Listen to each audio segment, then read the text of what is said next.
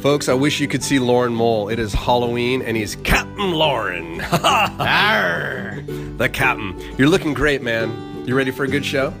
I'm ready for a good show. You're looking too good as well, Judd. Oh, thanks. Yeah, this is my Danny Zuko doing a little grease thing today. Right on, a little John Travolta. Yeah, there you go. You know, usually we do a Halloween show. And although we're dressed up, today we're going to focus on...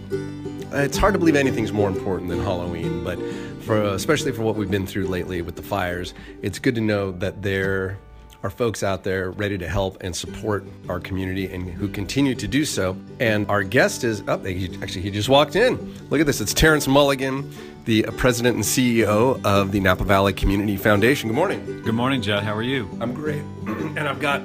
Did you make that coffee? My goodness. I added some extra particulate matter to the coffee just in honor of the fires. I wasn't sure if you'd like that. That's delicious. Thank you very much. I'm looking forward to sitting down and finding out a little bit more about the Community Foundation and how you assist, how you throw support to, well, as it says right in the title, to the community.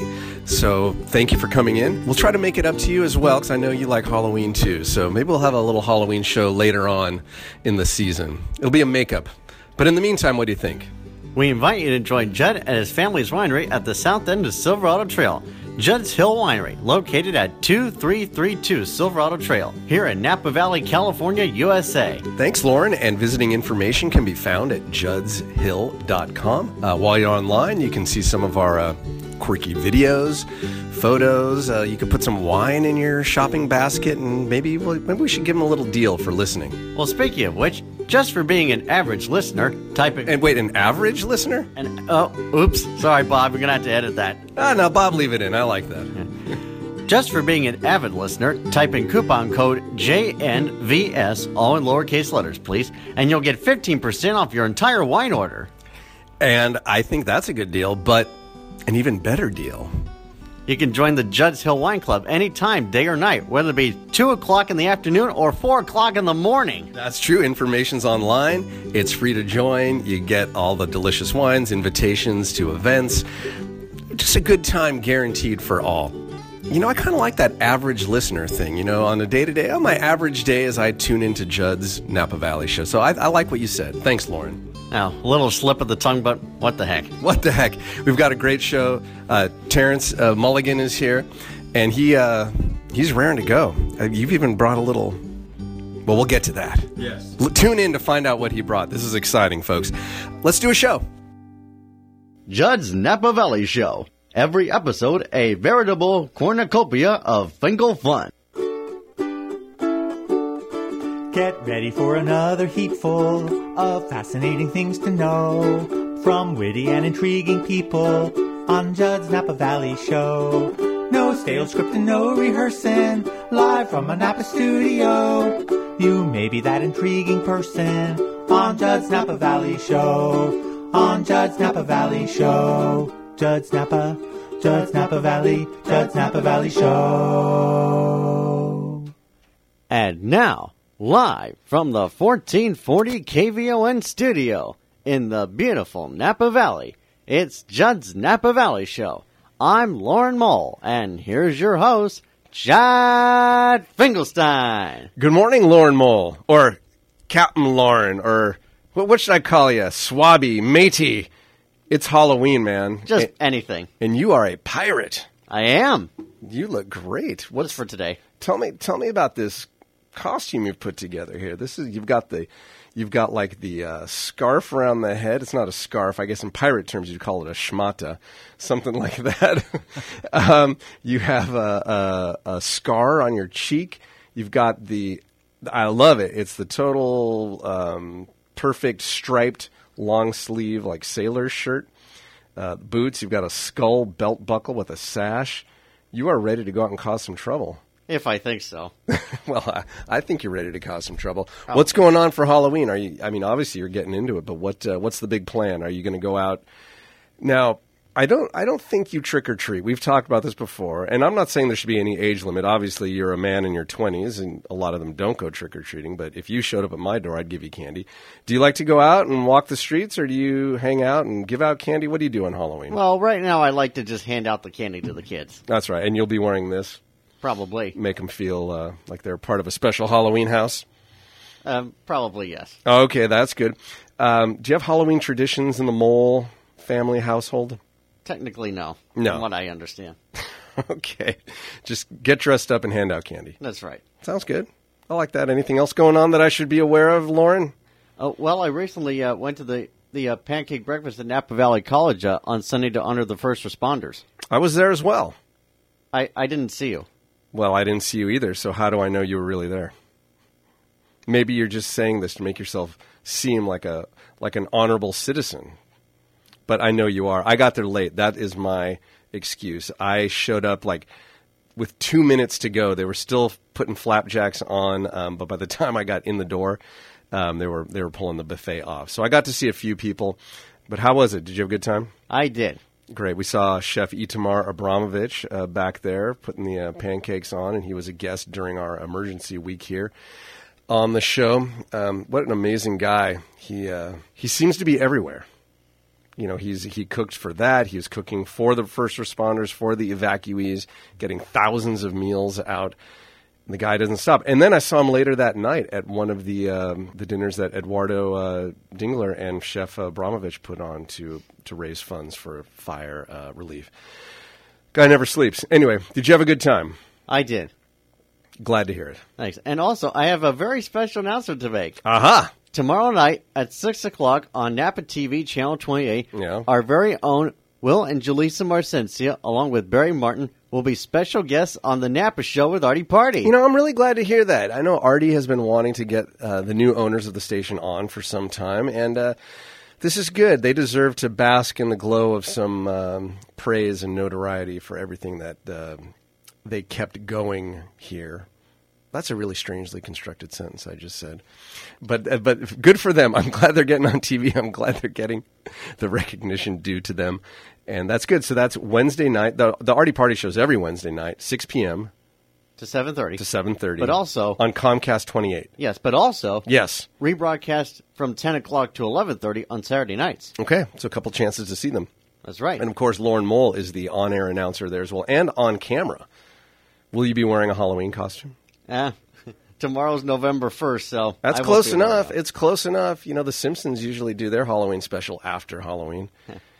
No, okay. No. All right. So, No, that is a decided no. No, so what's been going on with you, Judd? You know, it's just catching up. We had the week, a couple weeks where we were here broadcasting during the fires and getting information out. And still just trying to get into a groove after that. It's tough. The Valley, you know, it's the message is, you know, we're open for business and we want people to come and enjoy themselves. But at the same time, it's also, you know, a lot of us have gone through something here. And so I'm still trying to kind of reconcile things in my own head and be as helpful as I can to members of our community. So it's I don't know what the right word is, but trying to be thoughtful, trying to be proactive, trying to be a small businessman concerned about his business and get people up here because it is beautiful. It's still the tail end of harvest season and the air is clear and we'd love for people to visit, but we also have to be mindful of our neighbors who need our support. That being said, we're going to talk a lot more about that today. Okay. With our guest, who I would be honored if you would introduce at this very moment, Lauren Mole. Well, I have the paper right here in my hand. Great. Today's guest does much good, so our show won't be dull again. On our philanthropy meter, he tops and rates fully 10. Let's toast this foundation with a Napa Valley libation and welcome our pal, Terrence Mulligan. All right, Terrence Mulligan, man. How are you, sir? I'm well, thank you. Good morning. Good morning. Welcome. You are the executive director. Is that or CEO? What is the proper? I should know these things before I introduce a guest. Your title is? Well, I know you're the big deal, the main cheese, the head honcho. Sure. Okay. I'll answer to any of the above. Okay. My official handle is President and CEO of Napa Valley Community Foundation. Fantastic, which we've been hearing quite a bit about since, you know, especially during the fire disaster that we had. You know, since day one, people have said, you know, direct your charitable donations toward the Napa Valley Community Foundation, and they'll find a great use for it. before I start asking you about it, I'm just going to put something out there. Today is Halloween. For those of you listening, you probably already know that. And the tradition on Judd's Napa Valley Show is to have a Halloween show. For the past few years, we've had Napa County Historical Society telling us some creepy stories about Napa's past, and it's never fallen directly on Halloween, but right about there. So we had geared up to do a full-on, on the date itself, spooky stories Halloween show, but we felt that this really needed to take precedence. We needed to find out a little bit more about the Napa Valley Community Foundation, just slightly more important right now than celebrating scary stories. And unlike the rigid Lauren Mole here, who says, November 1st, I'm done with Halloween, I think we'll plan a Halloween show, a makeup show later in the month, maybe even in December. Who knows? There we go. We'll get back to Halloween. But this is really important that we find out more about the Community Foundation because of, it's been in the news quite a bit. You've been doing some great stuff for our community long before the fire broke out, but especially since it broke out. You guys have been quite talked about, and the focus has been on giving to you to find a place to put the funds. So let's just jump right into that. Maybe just give me a little bit of the background on what the Community Foundation is, how it came about, what it does, and the role during the fire. Sure. So the Community Foundation is a public charity, just like the Boys and Girls Club or Cope Family Center, except we play a very different role. We are a platform where local people make contributions, and we leverage those contributions one against the other in hopes of really targeting philanthropic resources to urgent needs and looming long-term issues and the things that really will move the needle in terms of the quality of life in Napa. So in ordinary times, we distribute $3 or $4 million a year across a portfolio that includes all the stuff that makes our community more vibrant, like education programs and health and social services programs and the arts, et cetera. And in a time of disaster, it's sort of, it's axiomatic that you can't be a community foundation and not pay attention to something like this that happens in your community. Some people may remember that during and after the 2014 earthquake in Napa, we were privileged to help and got a significant lead gift from the Vintners of $10 million. And what I would say is that experience, which was challenging but created learning opportunities for the foundation, is a sort of silver lining in this story about the fires, insofar as we had things in place from last time. We had the experience of connecting with trusted community-based nonprofit organizations with different kinds of skills that you need at different moments after a disaster. And we had some dry powder left over from the earthquake to start, and that enabled us to get within, I think it was the first Friday after the fires, the 13th, ironically, since it's Halloween. We were able to distribute the first about $600,000 to some of those nonprofits just to get the dollars flowing as quickly as we could. One of the things that's interesting that is maybe it's a little arcane for a lay audience, but the disaster experts that you talk to often speak of phases. There's the sort of response phase that occurs when there's a hurricane or a fire or whatever it might be, and then there's the relief phase. Well, those things overlap during the fire. In other words, the earthquake was like a snapshot. It was jarring, it was terrifying, but it was over in 40 seconds. And then we could move immediately on to, okay, what do we do now? Who is affected? What do they need? The fires have been like a movie. I mean, they played over the course of a couple weeks, and during that movie, we were all trying to mobilize and get relief to people who needed it as the story was unfolding, and while first responders were still actively trying to knock down the fires, which was just different. And with many plot twists, Indeed. too, where the fire would turn another direction and different people would become affected. It's amazing how dynamic you can be in such a short amount of time, but obviously it's what you guys do. How do you go about identifying where the need is? So at a high level, I think the job of the philanthropic sector in a disaster is to figure out where the gaps are. And so broadly speaking, there's most often three kinds of resources available to people who've been harmed by a disaster. They include the deep pockets of the federal government with typically small grants from FEMA, outright cash grants, and then small business loans at a low interest rate from the nice people at SBA. There's sometimes insurance payments, and then there's philanthropy. In the earthquake, insurance was a non-factor. Only 4% of the people in California and Napa County had insurance. This time, many of the losses that have been suffered by the 462 people who lost their homes to the fires, they will have private insurance that can stand behind them and help them on their path of recovery.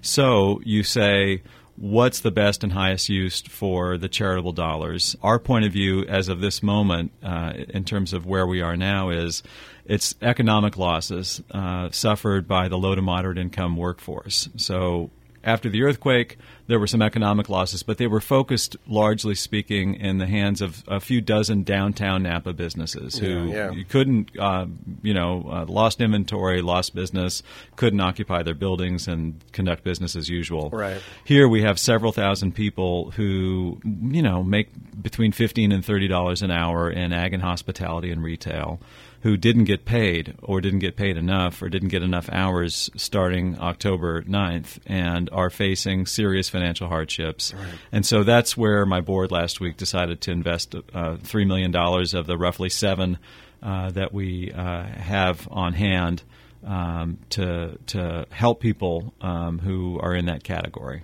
And how does that look? When you say the money goes to help these folks, it's running through certain nonprofits that they can turn to, or how does it? How do they get that assistance? Yeah, it's as much as I would like to. It's not like I can sit in front of Safeway behind a card table with our check stock and in a brief encounter with somebody identify, are they a fire victim and are they qualified? So that is the job that we give to Cope Family Center, to the Up Valley Family Resource Centers, and to the McPherson Neighborhood Family Resource Center, which is a program of On the Move. Each of those organizations sees thousands of people already. They're accustomed to distributing financial assistance in their ordinary course of business, though this is different and it's bigger.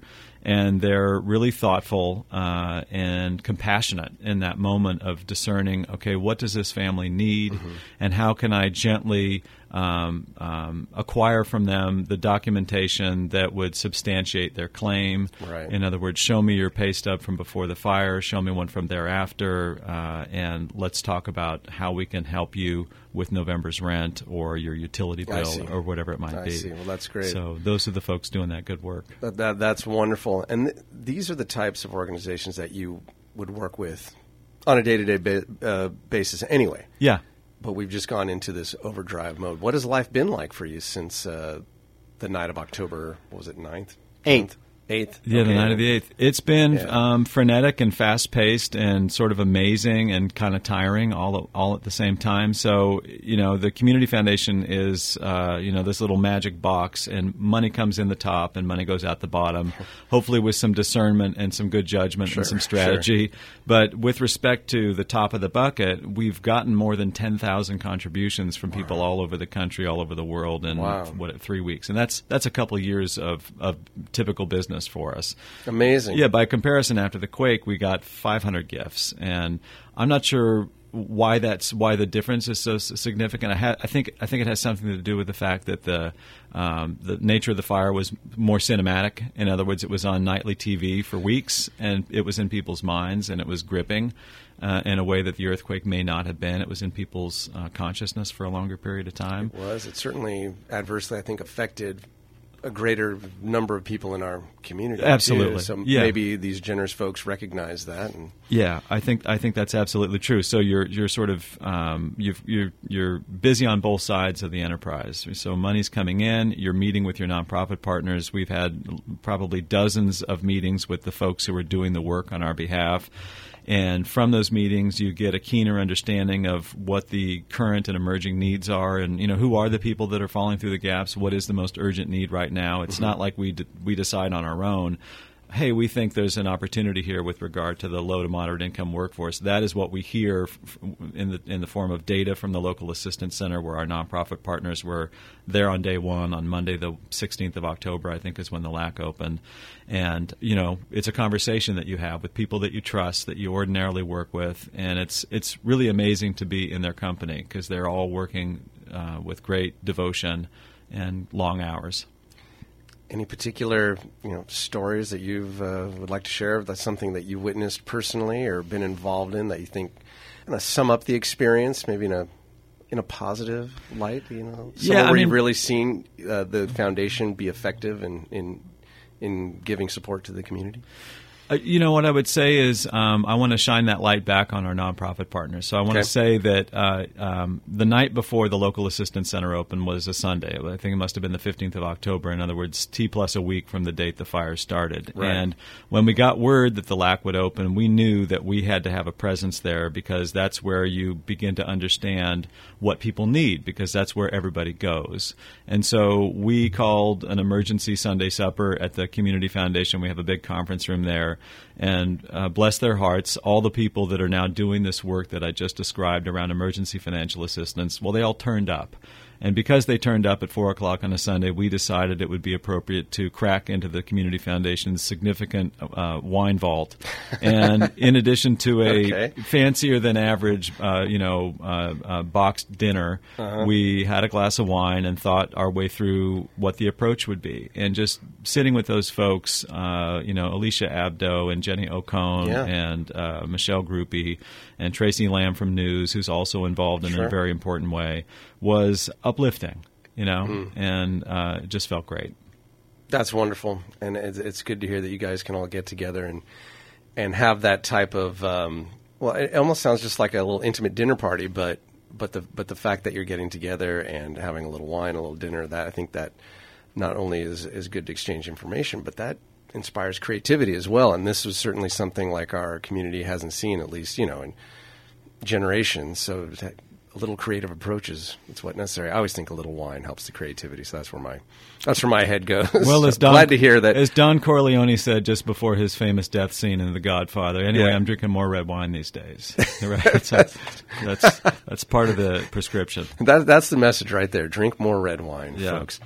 As far as the Community Foundation goes, this is just right off your website. Maybe you can speak a little bit about this. This is under the heading What We Do. Mm-hmm. And the very first sentence says, we mobilize resources, inspire giving, build knowledge, and provide leadership on vital community issues to improve the quality of life for all in Napa. Fantastic. Just hoping maybe you can give us a little insight as to what that all means as far as mobilize resources. Let's go point by point. Mobilizing resources. It's getting the money out there, huh? Yeah, and it's giving it some trajectory and some focus, right? So that we live in a world where the needs will always outstrip the financial resources available to address them. And so the whole idea of the foundation is people come together, they pool those resources, and we think our way through what are the big issues and challenges, and we focus them, not as a substitute for the giving that people might do directly to their church or their kid's school or whatever, but we say, look, what are the big things that require more capital, and how do we pay attention to those things? It's our point of view that in some respects, like, the future of California is being written in the hinterlands and rural and semi-rural places like Napa, where there's all these big things like immigration policy or holding on to agricultural lands in the face of development, or transportation and housing and land use and how those things tie into, say, climate change, for example. And it's not like the Ford Foundation or the Gates Foundation is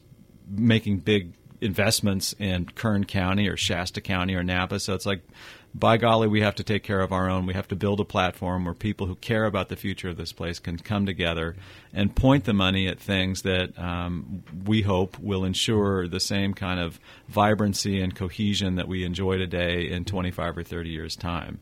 So, just before, here's a mobilizing story. Okay, great. I'll stop talking. Just before. You're here to talk, man. I want to hear your stories. All right. And I think you already answered the second question, but we'll get to that in a second. Okay. So just before the fires, or at least I think it was, time has a funny way these days, We got, 50 or 60 different donors together to help pay for the application fees that would need to be paid by Napa County's Dreamers, who faced a deadline of October 5th, I think it was, to submit their paperwork in hopes of maintaining their lawful status in this country because of the rather precipitous decision the Tuesday after Labor Day by the administration to say the Deferred Action for Childhood Arrivals program, or DACA, is ending, and a certain number of those people, if they can get the $495 together in a month, which is not easy if you're 21 and a college student. Right. So our donors paid for that.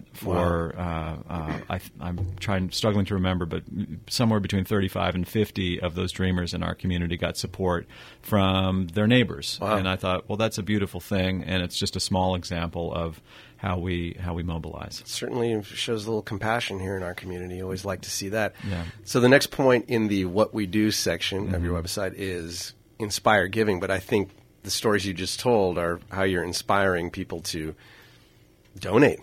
Now, these are folks, I mean, obviously anybody can just give you a donation, I'm sure. Go on the website or pop in. Yeah. The website, by the way, if you want to have a look at home, it's napavalleycf.org. I would imagine there are certain people who have their own. I mean, there's a lot of folks with a lot of money in this town. Mm-hmm. So I would imagine some of your big donors probably even have their own foundations somewhere else that are concerned with whatever issues are dear to them.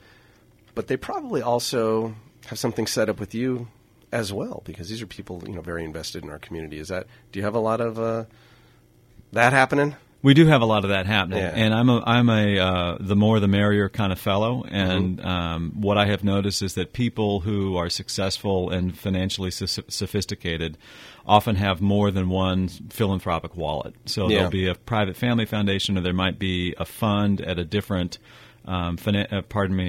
philanthropic organization like the San Francisco Foundation or the Jewish Community Federation, and they might also have a fund at the Community Foundation or just be donors to the Community Foundation. And naturally, we welcome support from wherever it might come, whether it's a retired school teacher who gives us a $20 check or a retired venture capitalist who might add a few zeros to that check. Right, sure. The more the merrier, as Indeed. you say. And then the third bullet point here is you provide leadership on vital community issues. Where does that come in? Do you go out and speak on issues yourself? People on your board? Do you let the nonprofits do that themselves? How do you get the messages out? So, I do a fair bit of going out and talking about the work of the foundation. We try to train up our board members to do that, and they're a wonderful group of people who are volunteers, of course.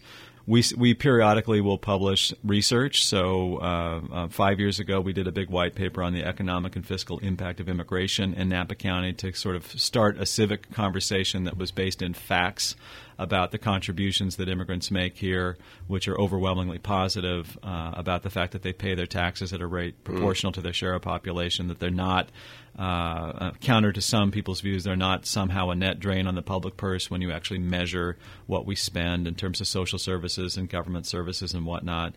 And so a lot of the work is about moving other people's money around the county, and some of the work is also about moving ideas and information around the county in hopes of sort of undergirding a robust and engaged civil society at a sort of very micro level in Napa County. So it takes many forms, I guess. That is wonderful. Obviously, a lot of thought, a lot of brain power, a lot of mobilization, a lot of community support. Lauren, I feel like I'm a little bit out of my league at this point. The last white paper I wrote was actually about the stylistic superiority of the burritos of West Anaheim on a trip to Southern California once. So this, I think, is actually doing a little bit more good in the world, what you're doing here, Terrence. Although, if you ever head down south, I'll tell you where to get a nice... send me a link to your work. We do have to take a break. And when we come back, we'll talk a little bit more with Terrence about the Community Foundation. But I'm a little curious about you as a person as well, and what gets a person to this point. So what do you say, Lauren? You're listening to Judd's Napa Valley Show. We'll be right back after these messages. Judd's Napa Valley Show. Every episode a veritable cornucopia of Finkel fun. At 1440 on your AM dial in Northern California and streaming live around the world at KVON.com, back to Judd's Napa Valley Show. Thank you, Lauren Mole. Or what are we calling you? What is the name of this pirate character you're portraying today? Captain Lorne. Captain Lorne. How you doing there, Captain? Are you taking over my show? Not today. Okay, good. Glad to hear it. Our guest is Terrence Mulligan. He is the president and CEO of the Napa Valley Community Foundation. Information, napavalleycf.org. You can find out what they do. You can see a picture of him. He's very photogenic. You're going to want to have a look.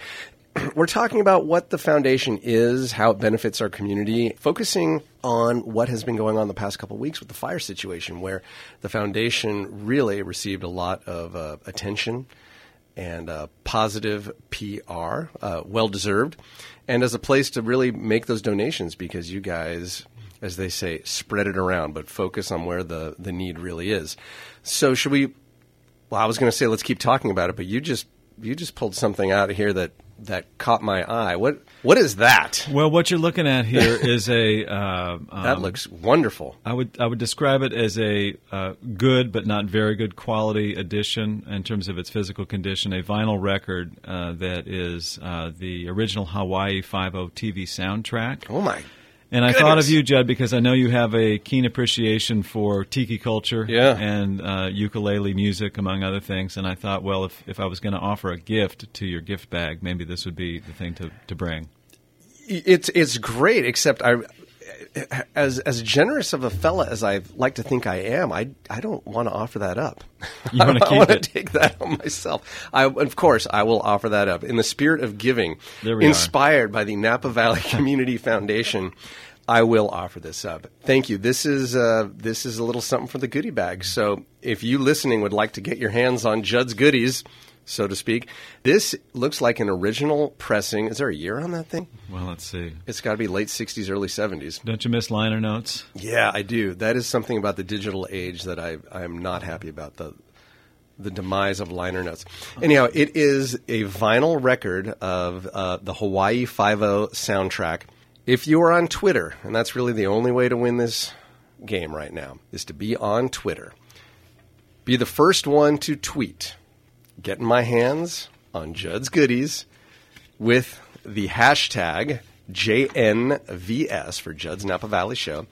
And to really get it to my attention quickly, put at Judd's Hill. I'll see it immediately. The first one to tweet can have this collector's item.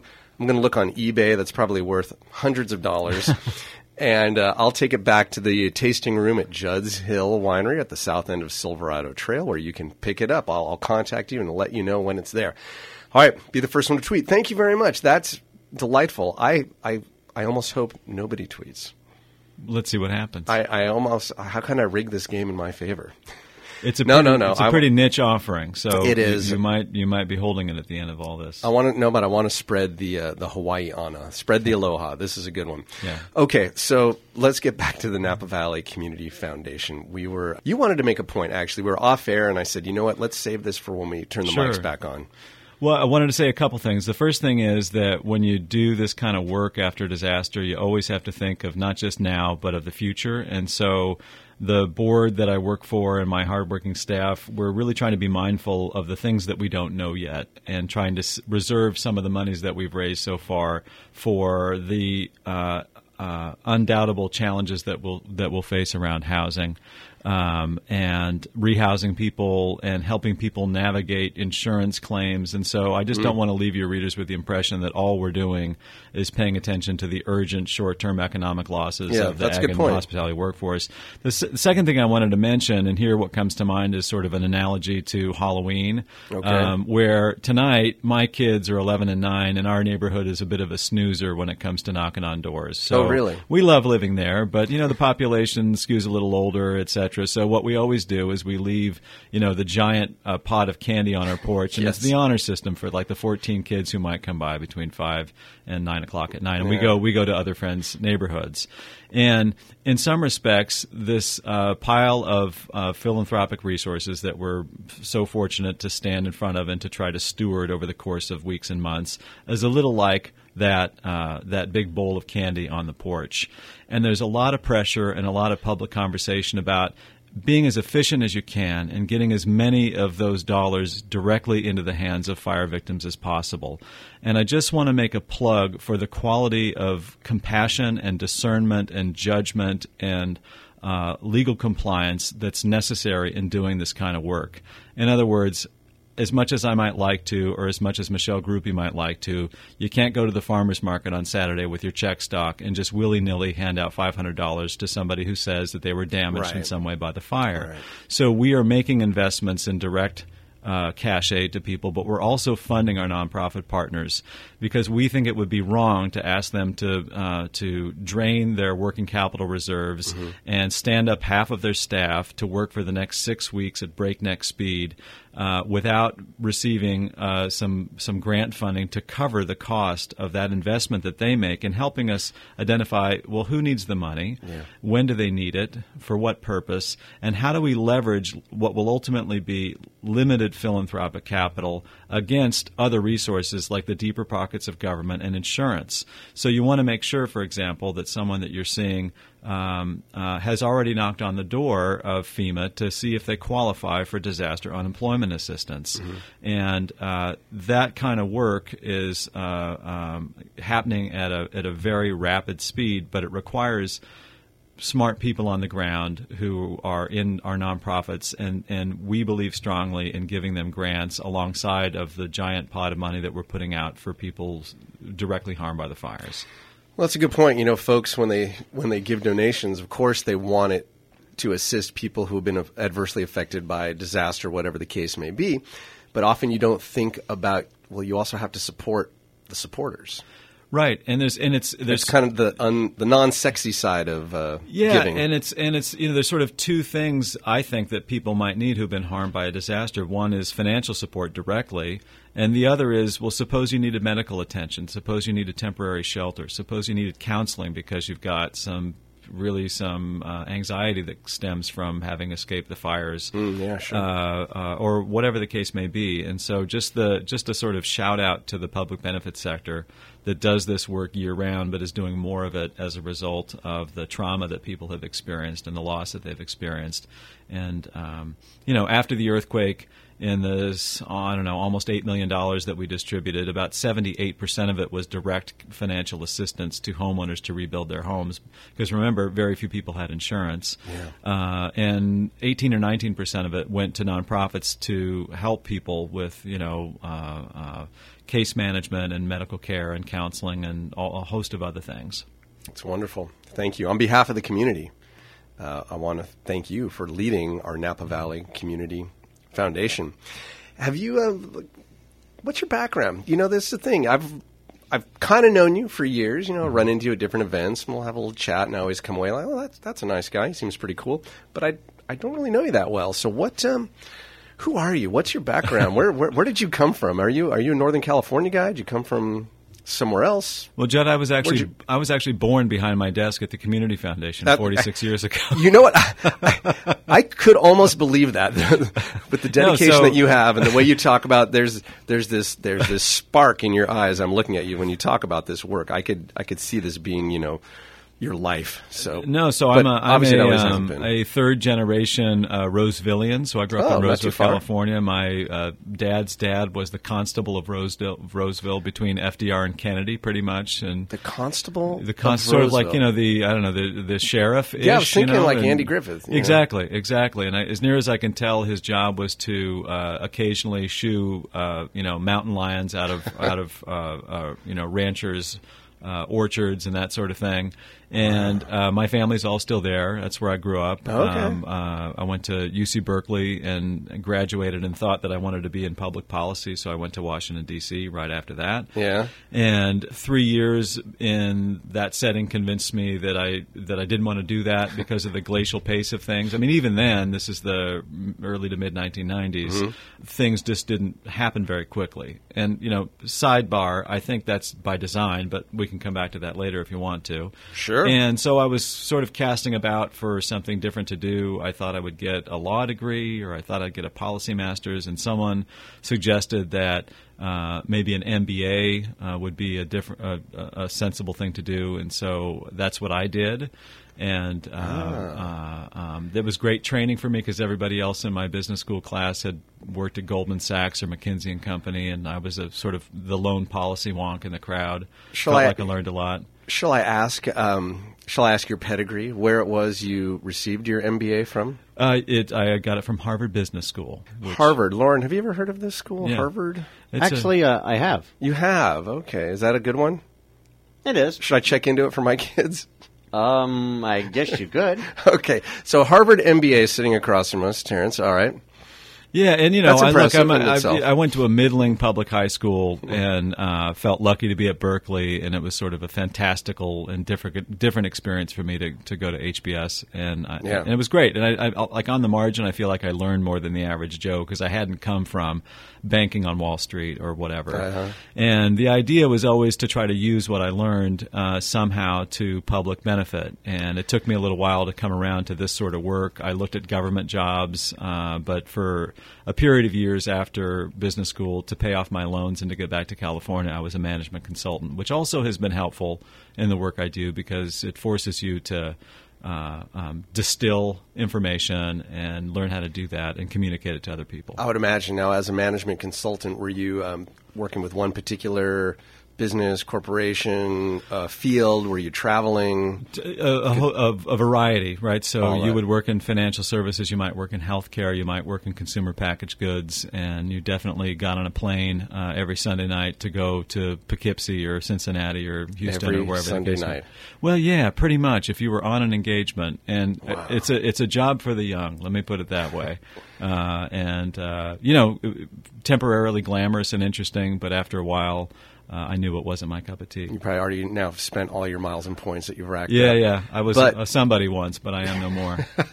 You had platinum status somewhere. Yeah. I'll bet by memory you can probably still do a pilot's pre-flight announcement. Let me see what I can do for you. Can I get a little closer to the microphone? Yeah. You can even cover your mouth and do like one of those Okay. things. My thing is Up to you. not the pre-flight. It's really the sort of in-flight. The in-flight. That's Okay, here we go. That's my niche. Lauren Okay, Moll, so- do you want to announce what we're about to hear? Looks like we're about to go on a Southwest Airlines flight to somewhere. All right, let me see what I can do. From the folks from the flight deck, this is your captain speaking. We are on our way up to 32,500 feet today en route to Houston, Texas. Flight plan is going to take us out over the southern San Joaquin Valley, up over the eastern Sierras, about 200 miles northeast of Las Vegas, across the Four Corners area and down through Amarillo into Houston, Texas. Weather on the ground in Houston is a very lovely 68 degrees. Winds coming out of the south at about 6 miles per hour.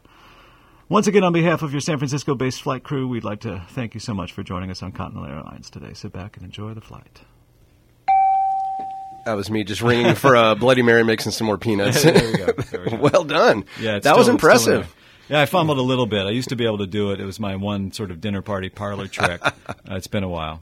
I dig it. At my next flight-themed party, if I ever have it. I actually have a buddy. He does a DJ gig down in Alameda once a month, and it's called the International Flight Lounge, where he does kind of mod and different types of rock from different countries, usually, Fun. mid-60s through early 70s type stuff. We'll have to bring you down there. Maybe you can be his Sure. co-pilot for the night. There you go. That'd be great. You've got a little musical background, too, I've been told. Yeah, growing up, I'm the youngest of four brothers, and everybody played in band, and I played in band because I wanted to be like my older brothers, and I had a good ear, and it meant that as soon as I inherited my older brother's alto saxophone, I was playing it in, third or fourth grade. and was playing in the middle high school jazz band by the time I Yeah. was in 4th or 5th grade, and played alto saxophone pretty seriously into the early era of high school, where all the kids who were really taking it to the woodshed and practicing more than me started to catch up, and I decided I would go out on top. But Yeah. music continues to be a passion. I'm an ardent listener and pretty much an omnivore when it comes to the great American, canon of everything. That's great. And it's a source of great happiness in my life. And it took me a while, but somebody turned me on to Spotify not that long ago, and being able to sort of go deeper in the catalog of people that you like is super fun. Get some deep tracks. I find music just so not only uplifting but relieving as well. I can just lose myself exploring these deep tracks or revisiting old favorites, or sometimes breaking it apart when I'm listening to a track. I never focused on the bass line or that saxophone riff, something like Right. that. I just love discovering music. Anyway, did you ever have a band going to your gig? Sure, yeah. In college, I played in a band that was, I would say, they were on the vanguard of rediscovering funk music. Oh, yeah? Right. So we had a small following. We would play at parties and things, Is it in at Berkeley? co-ops and frat houses and so forth in Berkeley. Yeah. Cool. That band was called Roy's Boys, in case any of my friends who now live in L.A. are listening. But Roy's Boys. yeah, well, it was after Roy Orbison died. We decided the setup would be we were his long lost sons. So initially we wore black and combed our hair down into a sort of Orbison style Sure. bob. It didn't last long, but I'm trying to picture you right now. Get right some dark glasses the on. heart of it was always sort of That'd be slick. sort of James Brown and soul and R&B and that sort of thing. Dig it, man. Yeah, it's good fun. So if you're listening at home and just tuning in, this is we're talking to Terrence Mulligan. He's the president and CEO of the Napa Valley Community Foundation, and we are learning also what a cool dude he is as well. Not only there to support our community in good times and bad, but the guy can bring the funk. That's good. But something I'm sure many of our listeners would like to know, and I hope you'll answer honestly. Sure. You're not obligated, of course, because this could be a sensitive subject. But since you are a somewhat prominent member of our community, a little more than somewhat, I would like to find out, do you go nuts for donuts? I do go nuts for donuts. How did you know? Well, today's your lucky day, and it being Halloween, we couldn't let the show go without some kind of treat. I know we talked about some serious stuff, but so it's not only donuts, but there's a couple of beautiful Halloween Holy smokes. cookies, and you got to check out that one donut too. I would know this pink box from 100 yards. This is a Buttercream Bakery Of pink course, box, is it not? Of course, our fine friends at Buttercream Bakery. So there's some Halloween cookies, a witch, a pumpkin. There's a donut that Oh, looks like it thank has a you. spider web. Choose one of those. Yeah. If you want, you can take the whole box. But right now, I want to see what you choose. Well, it's going to be real simple. You go right for anything with maple glaze on it. Ah, yeah. what? Yeah, of course. That is well within a 90th percentile of Yeah. our guests. And we are running short on time, so I'm not even going to ask you to pair that with anything. Usually we have some kind of improv thing with the donut, but that is just yours to enjoy with no Thank you further so much. obligation, because now it's time to play everyone's favorite party game here on Judd's Napa Valley Show. This is Mad Libs. That's right, Terrence Mulligan, President and CEO of Napa Valley Community Foundation. It's time to play Mad Libs. I think you know how this game goes. So we're going to jump right into it. I need a plural noun. Cupcakes. Oh, okay. Right on the tip of your tongue there. I need a thing, a noun. Squirrel. Squirrel. All right, that's a good one. Another noun. Another noun. Doorknob. Door, knob. All right. How about a year? It could be any year. 1938, the year my dear mother was born. Oh, that's a good one. We like that. We'll honor her. A geographic location. You can get creative with this. Geographic location. How about the floating market in Bangkok on the river? Floating market. How about Bangkok's floating market. There we are. Okay. I think that'll fit in nicely. A number. Any number 3. is the magic number. All right. Very good. A plural noun, sir. Model trains. Model trains. Another plural noun. Fleece jackets. We're getting to that weather, man. It is turning chilly here in Napa Valley. And another plural noun. Stethoscopes. Stethoscopes. Okay. You're done. Earlier today, I went on the website for the Napa Valley Community Foundation, which is nvcf.org, and I encourage all the listeners to go check it out and see what's happening. On that, there is a biography of the president and CEO, which happens to be you, and you have now rewritten your own bio via this Mad Libs game. Are you ready? Here we go. Terrence is the chief executive officer. If I could speak. Take your time, Thank Judd. you, Lauren. Chief Executive Officer of Napa Valley Community Foundation. In this capacity, he serves as the primary liaison with the board of directors and all cupcakes. Right on, man. Liaisoning with cupcakes. He directs all asset development, squirrel leadership, and doorknob engagement activities in the Community Foundation. I don't even know what that's supposed to supposed to be. It's like you're reading mean. from my journal right now. That's it. Your family is proud. Prior to joining Community Foundation in February of 1938, Terrence spent 3 years at the Peninsula Community Foundation, located in Bangkok's floating market. That's nice. Helping to raise more than $3 from model trains, fleece jackets, and you guessed it, stethoscopes. Wow. Terrence Mulligan, President, CEO, Napa Valley Community Foundation, thank you very much for everything that you have done and continue to do for our community. It's been a pleasure talking to you. Likewise, thank you. And don't forget to set your clocks an hour back this Saturday night. This is Lauren Mole speaking for Judd's Napa Valley Show, a Gillamar production. Happy Halloween. Judd's Napa Valley Show.